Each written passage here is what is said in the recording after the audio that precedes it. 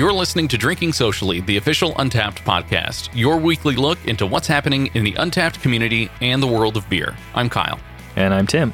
Drinking Socially is released every Wednesday morning and can be found at podcast.untapped.com or wherever you listen to podcasts. And this episode is actually coming out on July 4th, 2018. So happy Independence Day to anybody who is celebrating, I guess, in the U.S. I'd like to think of Independence Day sort of as like birthday eve for me. Yeah. Or I guess as the day that my mother unfortunately had to cut out early and go to the hospital. I'm putting that together that it's your birthday on July 5th, and I didn't know that. So yeah. I'm going to mark that one in my brain now. And actually, I've got sort of like an Untapped birthday coming up here on July 6th. Oh, wow. Which is going to be my 2-year anniversary of actually working at Untapped. So it's a time to celebrate for you. You got 3 whole days. Yeah, it's America's birthday, my birthday, and Untapped's birthday of having me, I guess. Yay. That's the best of all. Being that it is Independence Day and a holiday in which much drinking does occur, you should definitely be sure to check in and unlock this year's Independence Day badge. It will be available between July 3rd and July 5th. So you got a little bit of time in there while you're celebrating. In case you are out and about and can't get your check-in on the 4th, you've got a little bit of extra time. Mm-hmm. Barbecues, hot dogs, baseball. Yum. And beer, of course. Yes, that's the necessity, right? All right, so let's get into what we're drinking today. I feel like we've got a theme here. This is one of the only other episodes that we've done remotely with you and I. And the last time that we did this, we had an offshoot beer. Yes. We did Relax last time. Yes, we did. And this time we have another offshoot beer. This one is a recent release from Offshoot called Bravo. Yes, and for those who are saying to themselves right now, why are you doing another hazy IPA? Well, due to a little scheduling conflict, we are recording this show remotely. I'm in the Santa Monica office. Kyle, I believe you are at home. I'm in the Orange County office, if you would. Yeah. This happens to be the only beer that we had a can of in both places, so it wins.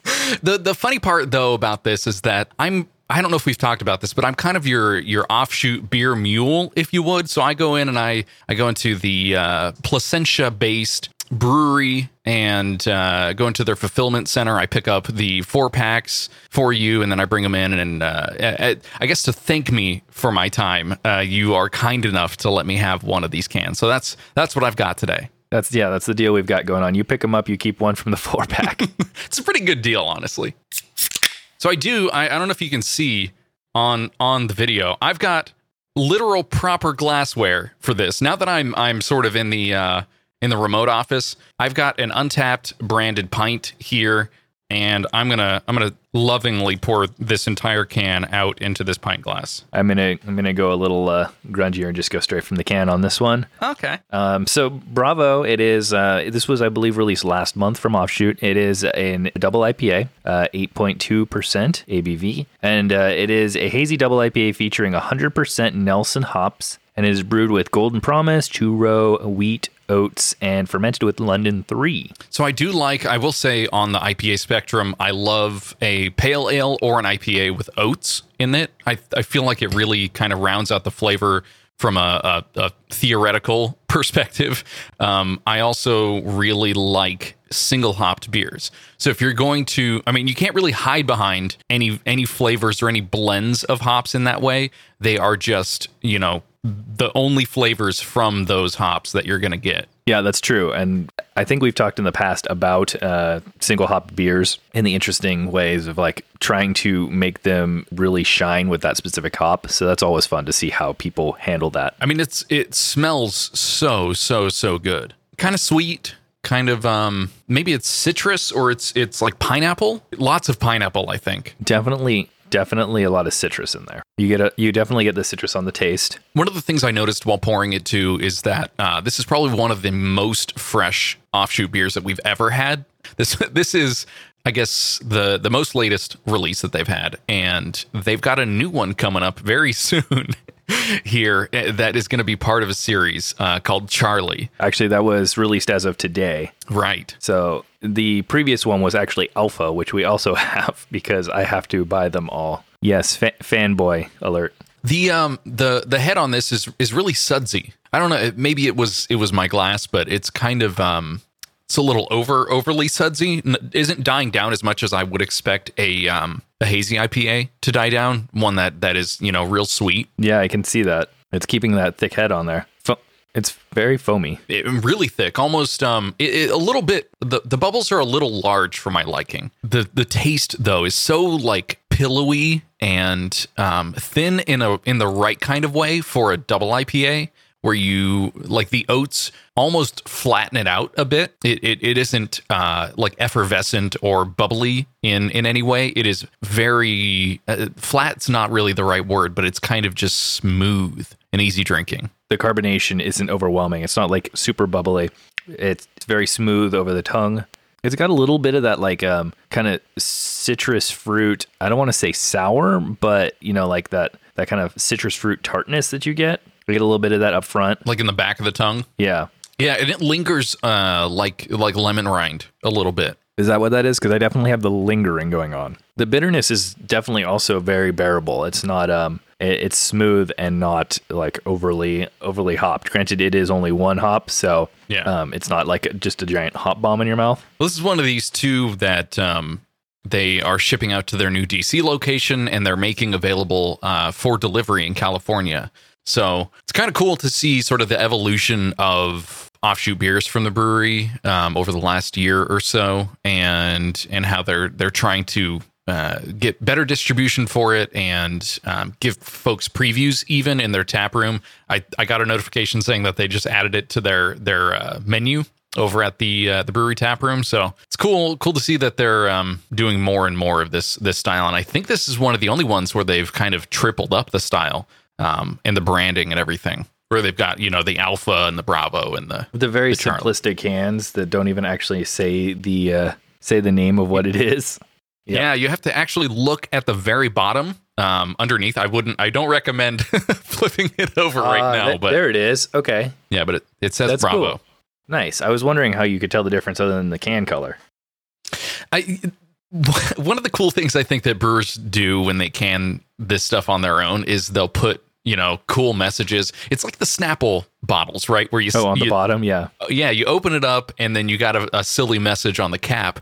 This is, at the bottom of it, they'll either put the name or they'll put the date that it was canned, or they'll put, a silly message in there. I think it's a creative use of the medium of canning to impart some personality to their beers. And an interesting thing when I saw that this line was coming out, I think one thing that also has set a lot of the offshoot releases apart in my mind is the completely different packaging for all the different series that they've done, the collaboration or the series. They always have really vibrant or really illustrative like can art, and the new series that they're going through right now is literally just like a black can with a colored ring and their logo on it. Right. It looks like a crowler to me. You take the double IPA part off and you basically have like the most generic branding that you would expect on, say, like a crowler. So that's kind of surprising for this new release, but I mean, it's not necessarily the can that matters right now. Yeah, I mean, that's I think we do need to have an episode where we're just talking about can art and, featured artists on cans and stuff. I think Offshoot's done a good job of featuring different artists and styles on their cans to try and tie in, both like holidays and stylistic changes of the beer and stuff. Even having things paired and having the designer do both of those is really cool. I like that they have done that in the past, but again, like, this is a departure from that, and a surprising one at that. I don't know if this is going to be par for the course on future releases, but it's kind of cool just watching what they do from afar. And I know I'm walking into their distribution room a couple times a month here. That's my bad. I'm sorry. It's mutually beneficial, okay? Yeah. No, it's good. It'll be fine. It's great. Have any of you had this one? Let us know what you thought on Twitter, Facebook, or Instagram by tagging us at Untapped.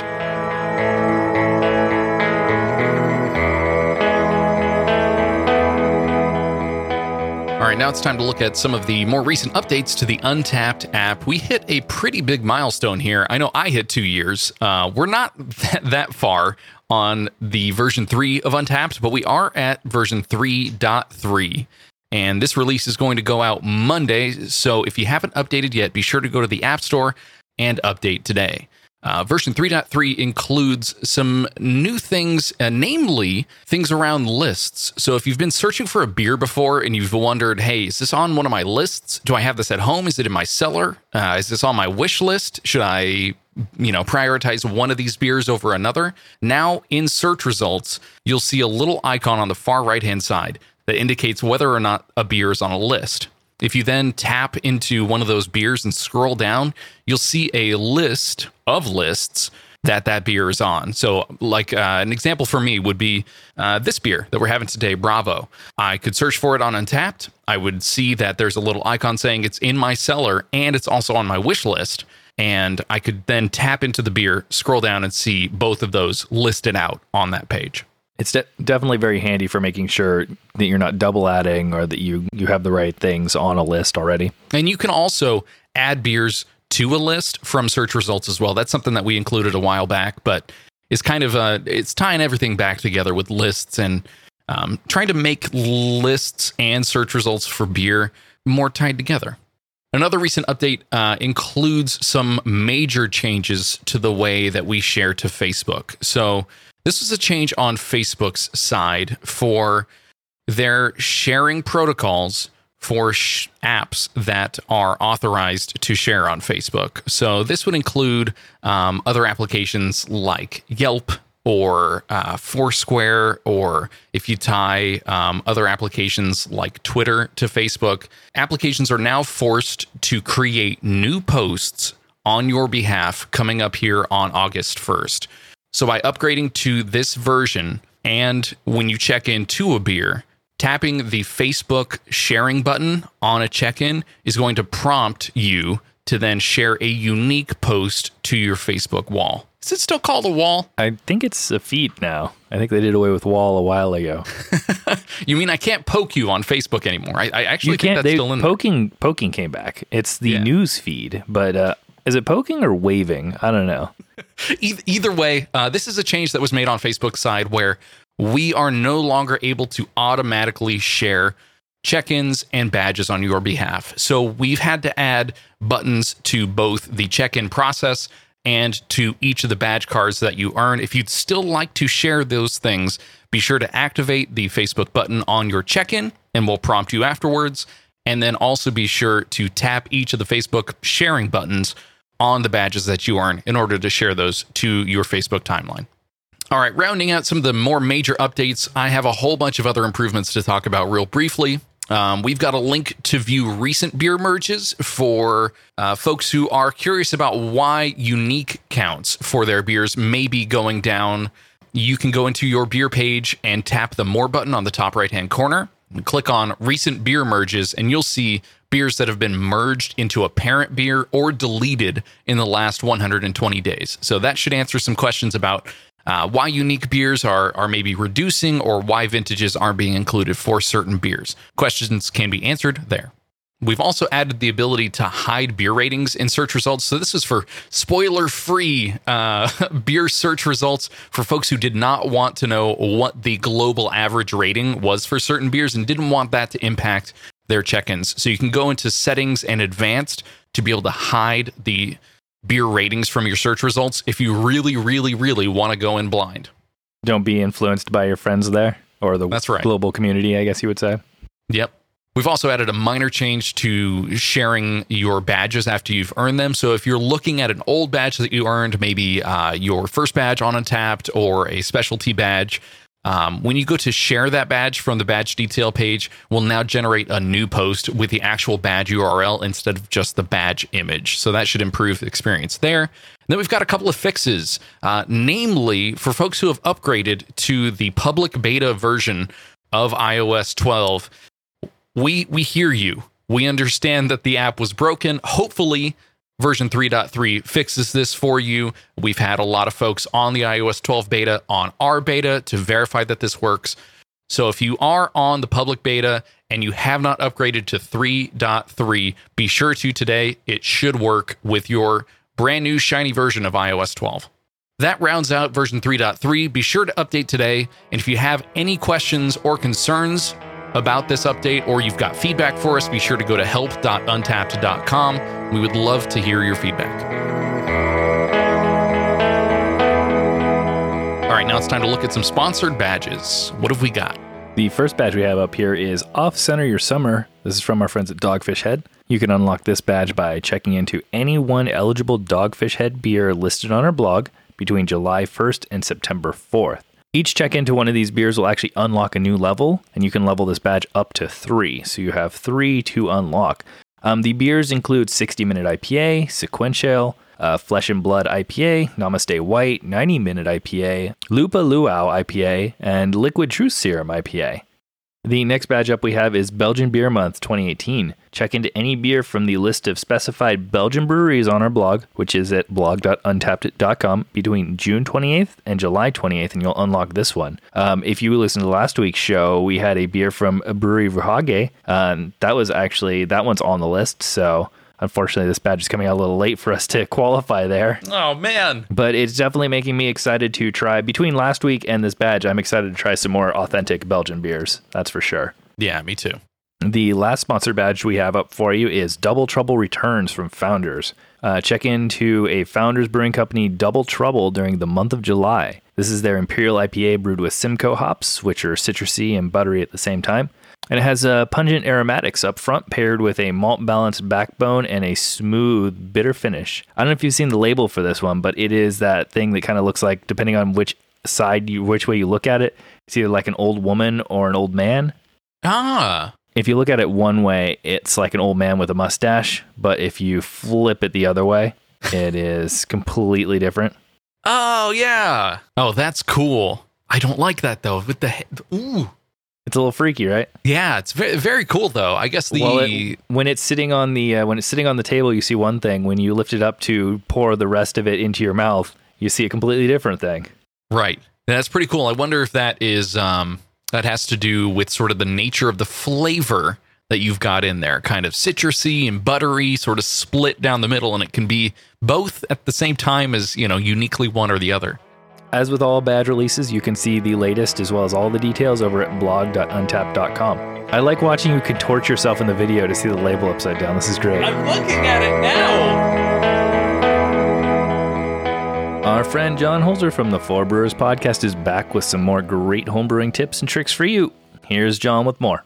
Hey everyone, John here from Four Brewers, and I'm back with today's homebrew tip. And today we're going to talk about 2 things that I've done to either ruin a batch of beer or ruin a brew day. The first thing is something called boil over. Now, boil over is something that happens when you're bringing your wort up to a full boil at 212 degrees Fahrenheit, and proteins come out of the wort, and something called hot break happens. Now, usually, if you control the flame and the temperature of the wort as you're bringing it up to a boil, you can minimize this hot break and this foam, and you can stop a boil over from even happening. But if you're not paying attention, you might have a boil over. So something I use is called FermCap S. It's a silicone-based product that you can put in your wort before you bring it up to a boil. What this does is it breaks the surface tension of the liquid on the top of the kettle, and it doesn't allow that foam to basically stick together and bond. It breaks it up and allows it to go back into solution. It's really easy to use. Typically for a 10-gallon batch like I brew, I think I put 20 drops in, and it comes in this little tiny vial that I think you can do 50 batches of beer with it, but it's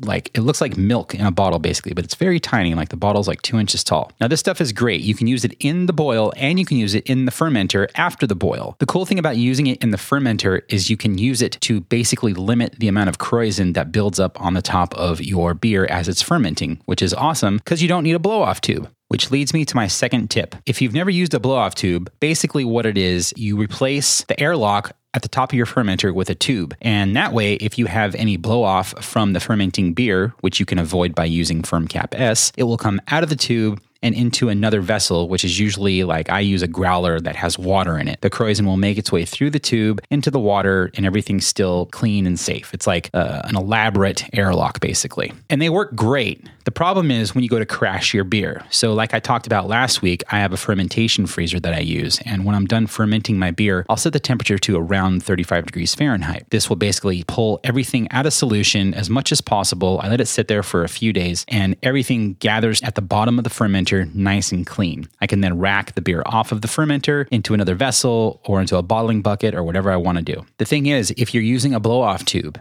that tube is going from the top of your fermenter into basically a vessel with liquid in it, which is usually water or some kind of alcohol like vodka or something, so it's sanitary. If you use a plastic carboy, basically a Sparkletts water bottle type carboy, the one thing you have to remember is when you start to cool that thing down, the pressure inside of that carboy is going to become negative pressure. So it's going to contract and then it's going to siphon that liquid in the blow-off back on top of the beer. You'll have that liquid sitting on top of your beer if it's water. And then your beer is basically trash. So those are my 2 blunders and my 2 tips. Thanks for hanging out and we'll see you next time. And if you haven't checked out John's Instagram TV videos, they are very cool. He's known, I've known him for quite a while, and he loves to jump on kind of trying out the latest and greatest things. Yeah. And so I'm not surprised that the day after Instagram TV was released, he was putting his 4 Brewers clips up there. It did not shock me in the least. And they look really good. Although I did like the first one that he did, he was like, I'm so used to shooting in landscape that having my SLR propped up at a 90-degree angle is super weird. Yeah, I was watching some reaction videos of vloggers going around with the sideways video on the tripod, and most people being like, oh, hey, he's shooting what? And it like hit them in a weird kind of like when you see a license plate and the registration sticker and the month are flipped, and you know something's not right. But it takes a little while for you to register that, oh, hey, that doesn't look right. There's something wrong going on there. Having the sideways camera definitely seems like that's odd. I guess the point is that DSLR is not balanced very well, and your arm's going to get real tired. This is true. You can catch more from John and the whole 4 Brewers crew over at 4brewers.com or subscribe to their show wherever you listen to podcasts.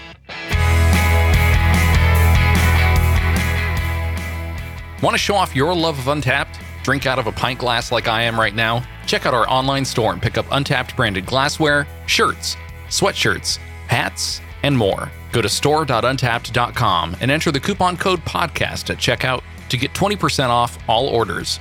That's store.untapped.com, coupon code podcast to get 20% off.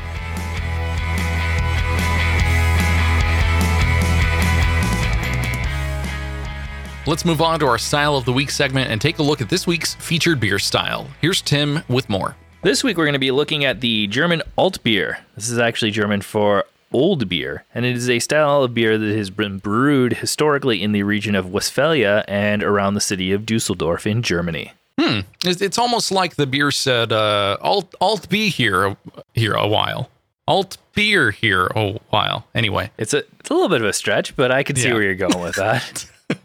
You gave me 15 minutes to come up with that, and I couldn't do any better. You still butchered it. I gave you all the time in the world. You still couldn't do it.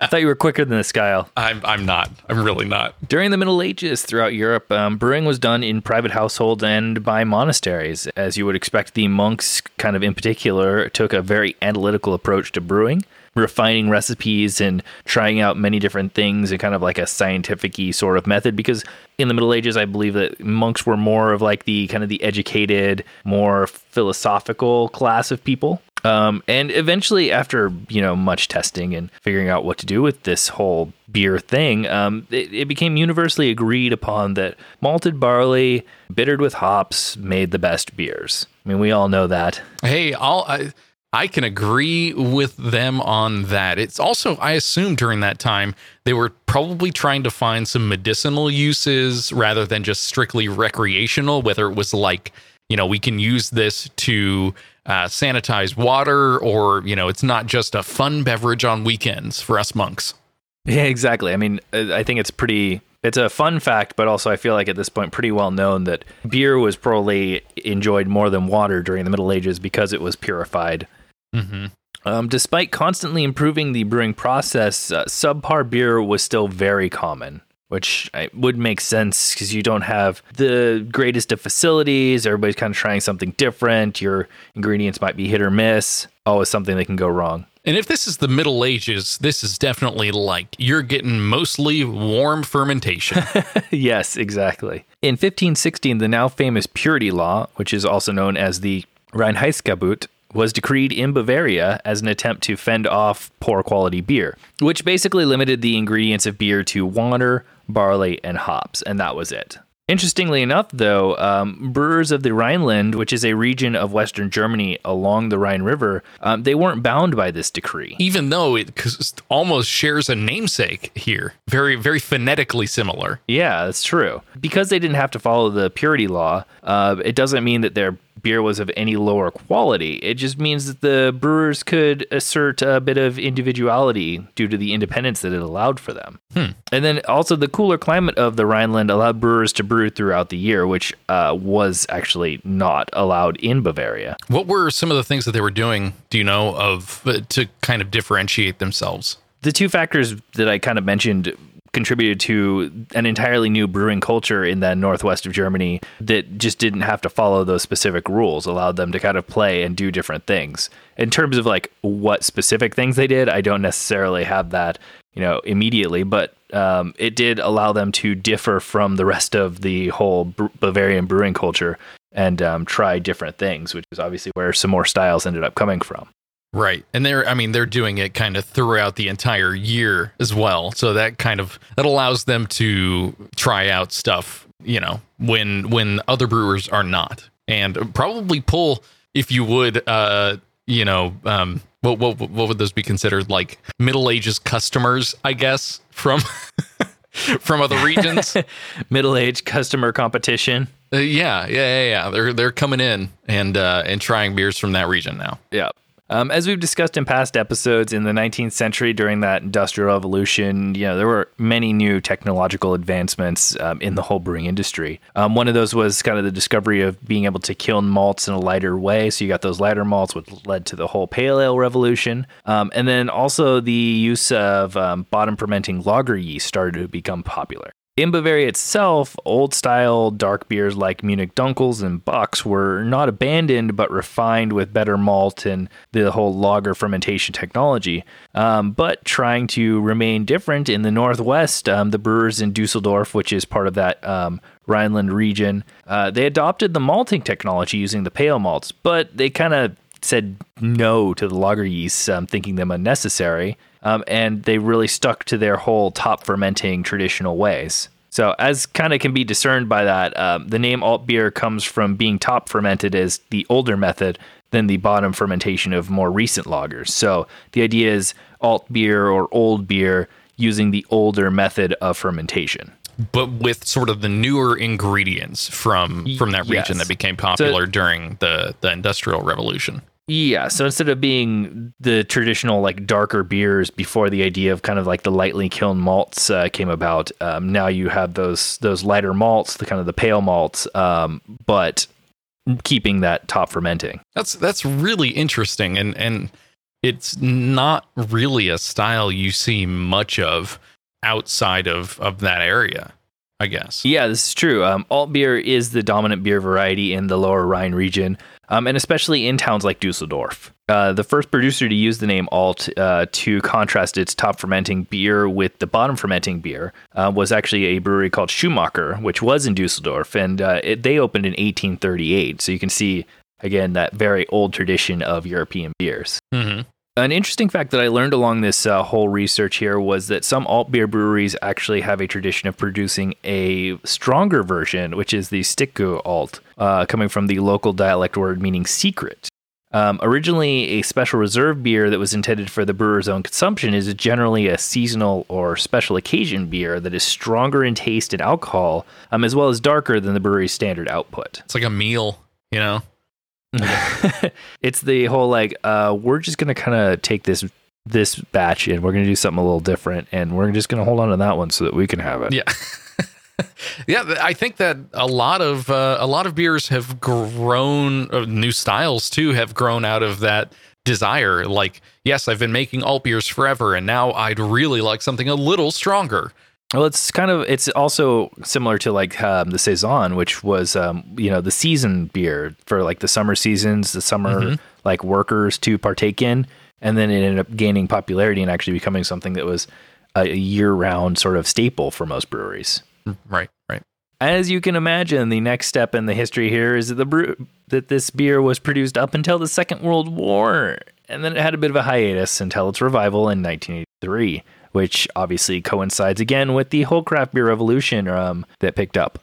Versions of the alt beer are brewed in the United States, though they don't always keep to traditional recipes. As you do. I mean, brewers here in the United States are not bound by the same rules. Again, the Rhineland, yes, they're like doing their own thing up there, but the United States is pretty well known for kind of bucking the rules of beer and kicking it up a notch, if you will. Yeah, I mean, if you're looking for the high ABV version of an alt beer, you're gonna probably find it also in the United States. This is very true. Checking my history, as we seem to be doing recently, I have 4 alt beers logged here.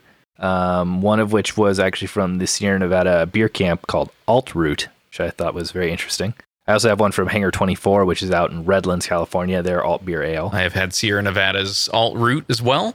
I think we may have. I think we had that one in the office. Yeah. This is a really good pun. If we're looking for good beer puns, Ballast Point back in 2014 had an Alt Hands on Deck beer. Nice. God, I love a good beer name pun. And my most recent alt beer is going to be Onuma Alt by Brewhouse Onuma. Was that from your trip to Japan?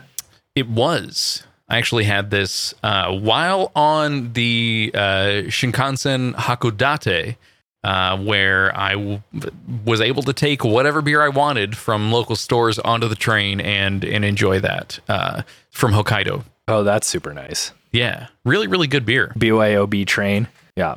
One interesting thing that I did learn is while putting this together, I was thinking how we could tie the style into our recently released core badges, thinking the old is new badge, which was for old ale, kind of tied in because alt beer is old beer. But interestingly enough, it's completely different. Alt beer being the German for old beer because of using the older method of top fermenting, and old ale is actually kind of like the British equivalent of this. So they are 2 completely different styles. And unfortunately, my whole attempt to tie things together fell apart. But I did find that very interesting to learn. So for a future episode, we'll have to take a look at old ales. Yeah. We went over our list of old ales that we've had before. I've got something from Three Magnets in my fridge. We were sharing our cellar lists earlier today, trying to find a beer to share on this episode. And I've got something called a keeping ale, which is listed as an old ale. So I'm interested to try that one, see what that tastes like. All right, let's look at some of the interesting beer articles that we found this week. The first article we have up here is from the Wall Street Journal, and this one actually ties into an article we covered last week talking about Russia running out of beer during the World Cup. This one is entitled Disaster Looms for British Pubs, Beer Shortage During the World Cup. Boy, I could see this coming, though. I mean, you saying that you were at a pub at 8 a.m., I mean, even as early as 5 a.m. to probably watch some of these, that's a lot of beer. That is beer throughout the entire day. Oh, for sure. You know, you get started. I mean, for us, they start at 5 a.m. out here on the West Coast in Pacific time. And even though that is actually before serving time for many pubs, as soon as that clock strikes, I think like 6 o'clock is when you can start serving again.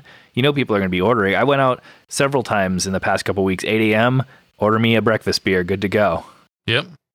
So this article discusses basically lager drinkers wring their hands, but cask ale aficionados hope a carbon dioxide scarcity will drive orders for old school brews served at room temperature. So basically, unlike with the literal shortage of supply of beer in Russia, This is a shortage of carbon dioxide, which is the gas that puts the magic fizz in beer. Yeah, well, it allows it to be on tap. We talked about a couple of different, gravity-drawn beers and things like that also in our question and answer section last time. And to not have any CO2, that's rough. I mean, that also means no, what do they call it over there? Fizzy drink. No Fizzy drinks, yep. Mm-hmm. That's they cover that in this article. Basically, ammonia plants have shut down across Europe, many for routine maintenance, and Britain only has one operating CO2 plant. They've been hit the hardest by this whole thing. Wow. Yeah, the supply chain hiccup represents tragedy or opportunity, depending on where the pub patrons stand, and the decades-long battle of fizzy drinks versus the traditional cask ale. Yeah, a long-standing issue, if you would, I guess, for British pubs. Yeah, I love how this article basically, it's not just necessarily saying like, oh no, there's a shortage of CO2. It's actually a debate between, the standard beers at a pub and cask ales hopefully coming in to save the day. Yeah. It goes on to say that seasoned drinkers of cask ale, the peculiarly British naturally carbonated beer that's often drank at room temperature, hope fans of the artificially carbonated lager will discover what they quote unquote proper beer, as Brits crowd pubs to celebrate the fortuitous collisions of a heat wave and the World Cup. That is a terrible combination, right? Well, I don't want to call it a terrible combination because, it's like half good, half bad. But anyway. Yeah, well, watching the players, I mean, yes, they're in Russia, but watching them get exasperated on the field because it's like 50% humidity out there and 80 degrees, it's a little rough as well. Sitting here in my comfy air-conditioned house, I'm thinking, man, I could go for a lager. Now imagine packed into, and these pubs are going to be packed when games are on. Like imagine the body heat building up in there. Absolutely. Well, the other part is like a lot of these national teams do have both like Premier League players, Bundesliga players, Brazilian league players, all of these leagues where these players are popular and in a country, in an area where this is the game, like this is their national pastime. It's hugely popular. Add to that the fact that England is leading their group right now. That's just going to add to the problem. Per what you were saying earlier, while supplies of all fizzy drinks, including sodas, could be hit hard by the CO2 shortage, it is the specter of beer shortages that have Britons in a froth. I love the way this article is written here. Yeah, Wall Street Journal, thanks. This is good. This is good fluffy language. Unbelievable, roared the Sun newspaper. A disaster of biblical proportions could be about to strike World Cup fans, screamed the Metro. They're looking for clicks. I guess it would be a newspaper, but yeah, they're still looking for clicks. Oh, totally. And then it just kind of wraps up, with the idea like high temperatures and World Cup group stages. They were predicted earlier this month to generate an extra 14 million pints at the pub, according to the British Beer and Pub Association. Yeah, I mean, when your national pastime, when your sport of choice is mixed so well with the pub culture and you rooting for your country or your team of choice, yeah, I can see how this would be a huge blow to that. Our next article comes from the dailybeast.com. Beer can supremacy. Are beer bottles an endangered species? I think it's safe to say that for us, definitely. I feel like they are these days. I mean, I'm picking up like 4-packs of everything. All of these limited releases are all pretty much in 4-packs. I think the only bottles I pick up these days from, rare beers would be a Rare Barrel is one. Yes, they definitely still do bottle their beers, but Bottle Logic, I think, was the last one I actually picked up that was a specifically bottled beer and vintaged beer. There was one, the brewery. We were talking about the brewery earlier. I saw on their Instagram today that they've canned their Brewsicle, which is a sour blonde ale, I believe, brewed with lactose. And that is now canned. A brewery beer, not offshoot, not an IPA. A brewery beer is canned. Please get that.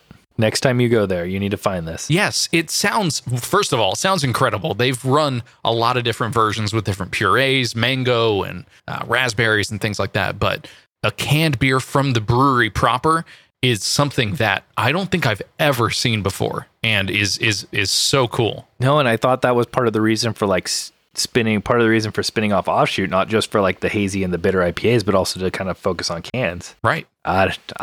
It's pretty mind blowing. It's pretty much all you see these days at Sea. Yep. So the rise in popularity of beer cans is now being driven by craft brewers, as we basically just discussed. 15 years ago, craft beer in cans seemed like a novelty, but with more active lifestyles and a desire to bring along your favorite brews, things obviously have shifted.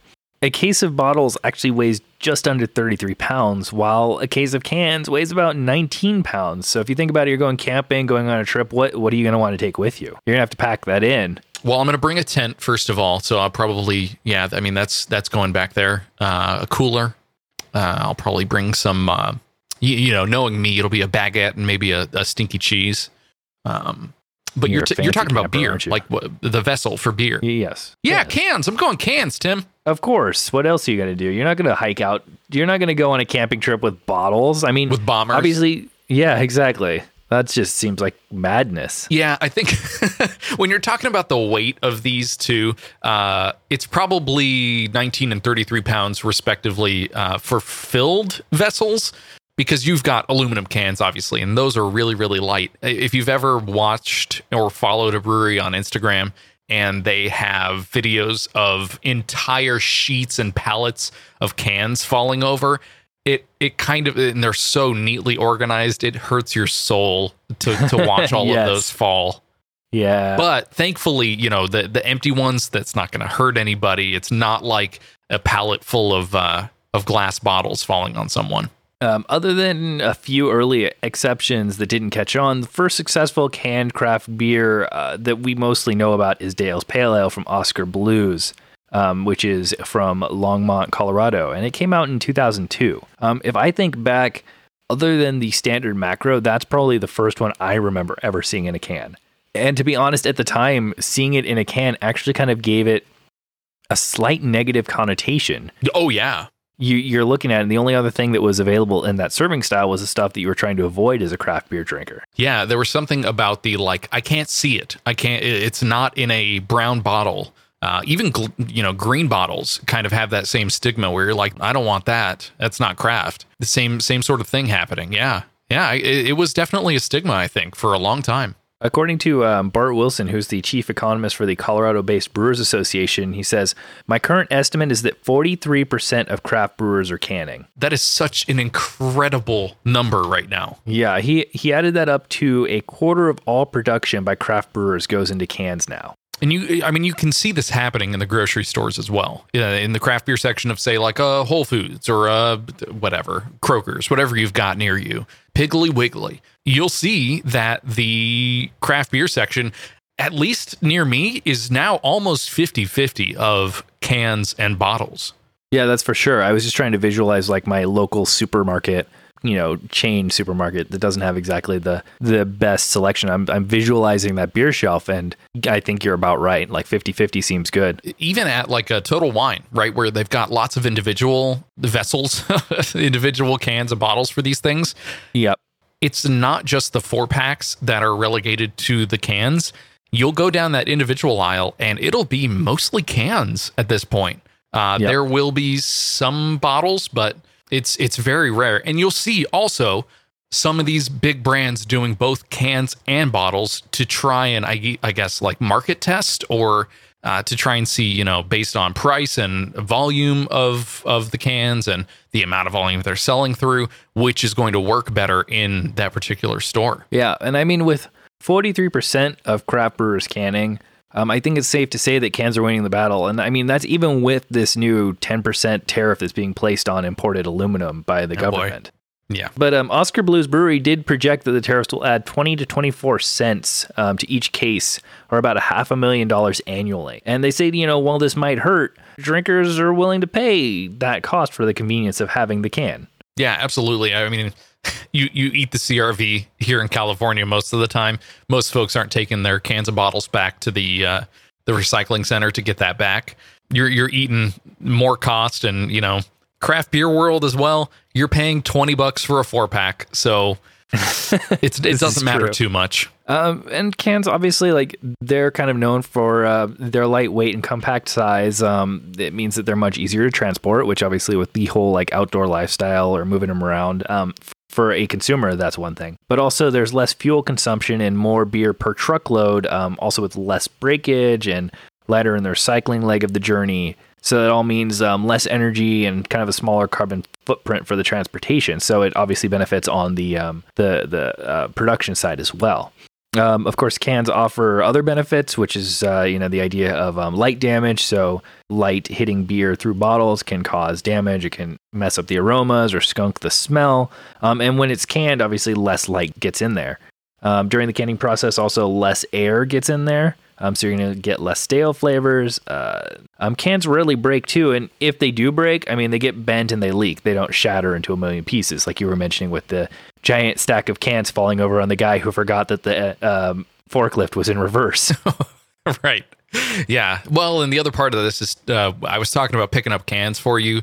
If I'm visiting somewhere like Chicago or, Oregon or something, and I know that there are a bunch of craft breweries in the area, I'm more likely to pick up cans of things because I know when I check my bag, it's not going to explode and shatter the same way that a can would. I can throw those cans into a Ziploc bag and I feel so much more safe that it'll be okay in there.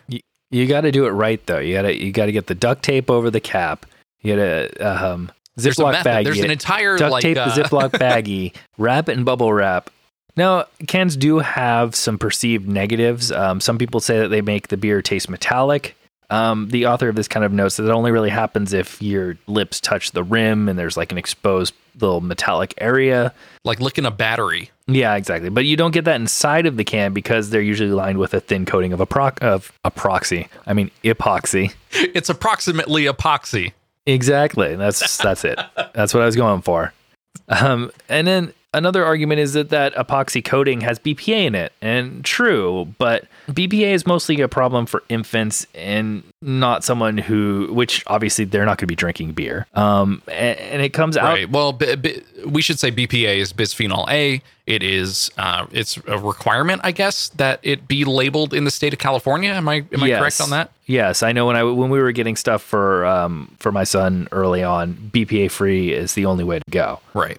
But it does say, that the BPA really only has an issue if it gets hot, if you leave it in the sun, and if you're storing your craft beer properly, then that should not be a problem. And then there's the other point of making aluminum is more polluting than glass. And while to a degree it's true and it does use more energy, the aluminum is far more recyclable than glass and uses less energy as it goes on. And then also, basically, people are almost, I don't know where the stat came from, but this is just quoting from the article saying that people are almost twice as likely to recycle cans than bottles. Yeah, there's probably some psychology behind it's lighter. It's easier for me just to toss a can into a recycling container rather than, I don't know, maybe a bottle is seen like maybe I'll put this at the bottom of my trash can to weigh it down or something. Seems silly, but I cannot confirm this stat. Yeah, we've also talked about places that are taking bottles back, kind of like milk bottles, and refilling those same bottles after a sterilization process. That's up in Oregon. Yeah, kind of like try and keep that glass sustainability up at the same level that aluminum kind of is. I know you got to probably melt down aluminum. Between you and me, do you prefer one over the other? Does it depend on the style? Is there something about the volume? Which do you prefer outright? To be completely honest, I have no preference. I'd hate to say that. I feel like that's the cop-out answer, but I really don't. It just so happens that the beers that I end up liking, the things that have cool label art, or the things that most of the places that I'm going to, they happen to be canning. Mm-hmm. If I see something cool that's in a bottle, I'll get it, no problem. I don't have any sort of like negative towards that. It's just kind of like the trend is going that way, and all the places that I want to pick up from are following that trend. So by default, I end up with more cans. How about you? For me, I like not just my beer in cans, but I like my water in cans. I like my soda in cans. I don't like plastic bottles, and I don't like glass bottles. Your cold brew in cans? So I think it's just an aluminum thing that I'm into. I like the way it's not even just for distributed beers. I also like growlers a lot more than glass growlers. I think it is the experience of like knowing that it's basically a mini keg, and that when I pop that top, it's sort of like I'm displacing time and space and going back into the brewery and saying, "Give me this beer." Wow. That's a very awesome look at it. You're getting a little deep on that one. I know. Sorry, I'm breaking the prime directive here by saying that I like aluminum more than glass. Trends are saying that you are not incorrect. Our next article here comes from mentalfloss.com, and it is Dogfish Head's new beer packaging doubles as a cooler. This ties back into our off-centered summer badge, which kind of revolves around the whole idea of the off-centered summer pack and the beers that are part of that. And I thought this was really great. I love interesting and innovative packaging, and this one was really cool. It's the coolest part of Dogfish Head's latest beer release isn't the beer itself, it's the box. Basically, the brewery's off-center summer pack is a variety of canned ales. They actually started canning more than their standard stuff. And it comes in a new water-resistant box that can be used as a cooler. So the box is made with wet-strength paperboard, which is a type of packaging engineered to withstand moisture. And it's designed to hold ice and water for 6 hours without ripping or collapsing. This looks incredible. I mean, just the hero shot here on mentalfloss.com is so cool. Yeah, the perforations on the cardboard allow you to basically rip the entire top off. Right. And then you open up some flaps, which makes it a little taller, and then you just add ice, and you're good to go. You've got an ice chest all set for it. This sort of like gives new meaning to the fridge pack. You remember when they introduced the fridge pack for soda cans, where it was like the long rectangle rather than the sort of like kind of wide rectangle, and then they had a part where you could perforate and pull out, and then the cans would like stack on each other, and you could pull one out at a time. Yeah, I know. I get those for that's how we have our soda in our house. I love those things, except when you tear it wrong and then they all fly out at you. Yeah, but you don't see any sodas that aren't distributed this way anymore, unless they're like huge Costco packs, right? Yeah, so imagine a world where Dogfish Head cooler packs are sort of the standard for barbecue goers and things like that. I think this is really cool. They also say, it's a clever design that takes something that would otherwise be trash or obviously recycling, and puts it to good use. Granted, it's temporary, but at least it's getting more use out of the packaging than just going straight into the recycling. I think it's again, with the whole idea of cans and being movable and wanting to take them to events and do things, you take this out, you grab a bag of ice, and you're good to go. You got 6 hours of chilled beer right there. Yeah, that's awesome. Our last article this week is from beveragedaily.com, and it is Craft Brewing and Business Strategies, Small is the New Big. Throw out the rule book when it comes to craft beer business. Bigger is not always better, and profit maximization is not always the ultimate goal. I feel like this is pretty solid to think about when it comes to craft beer.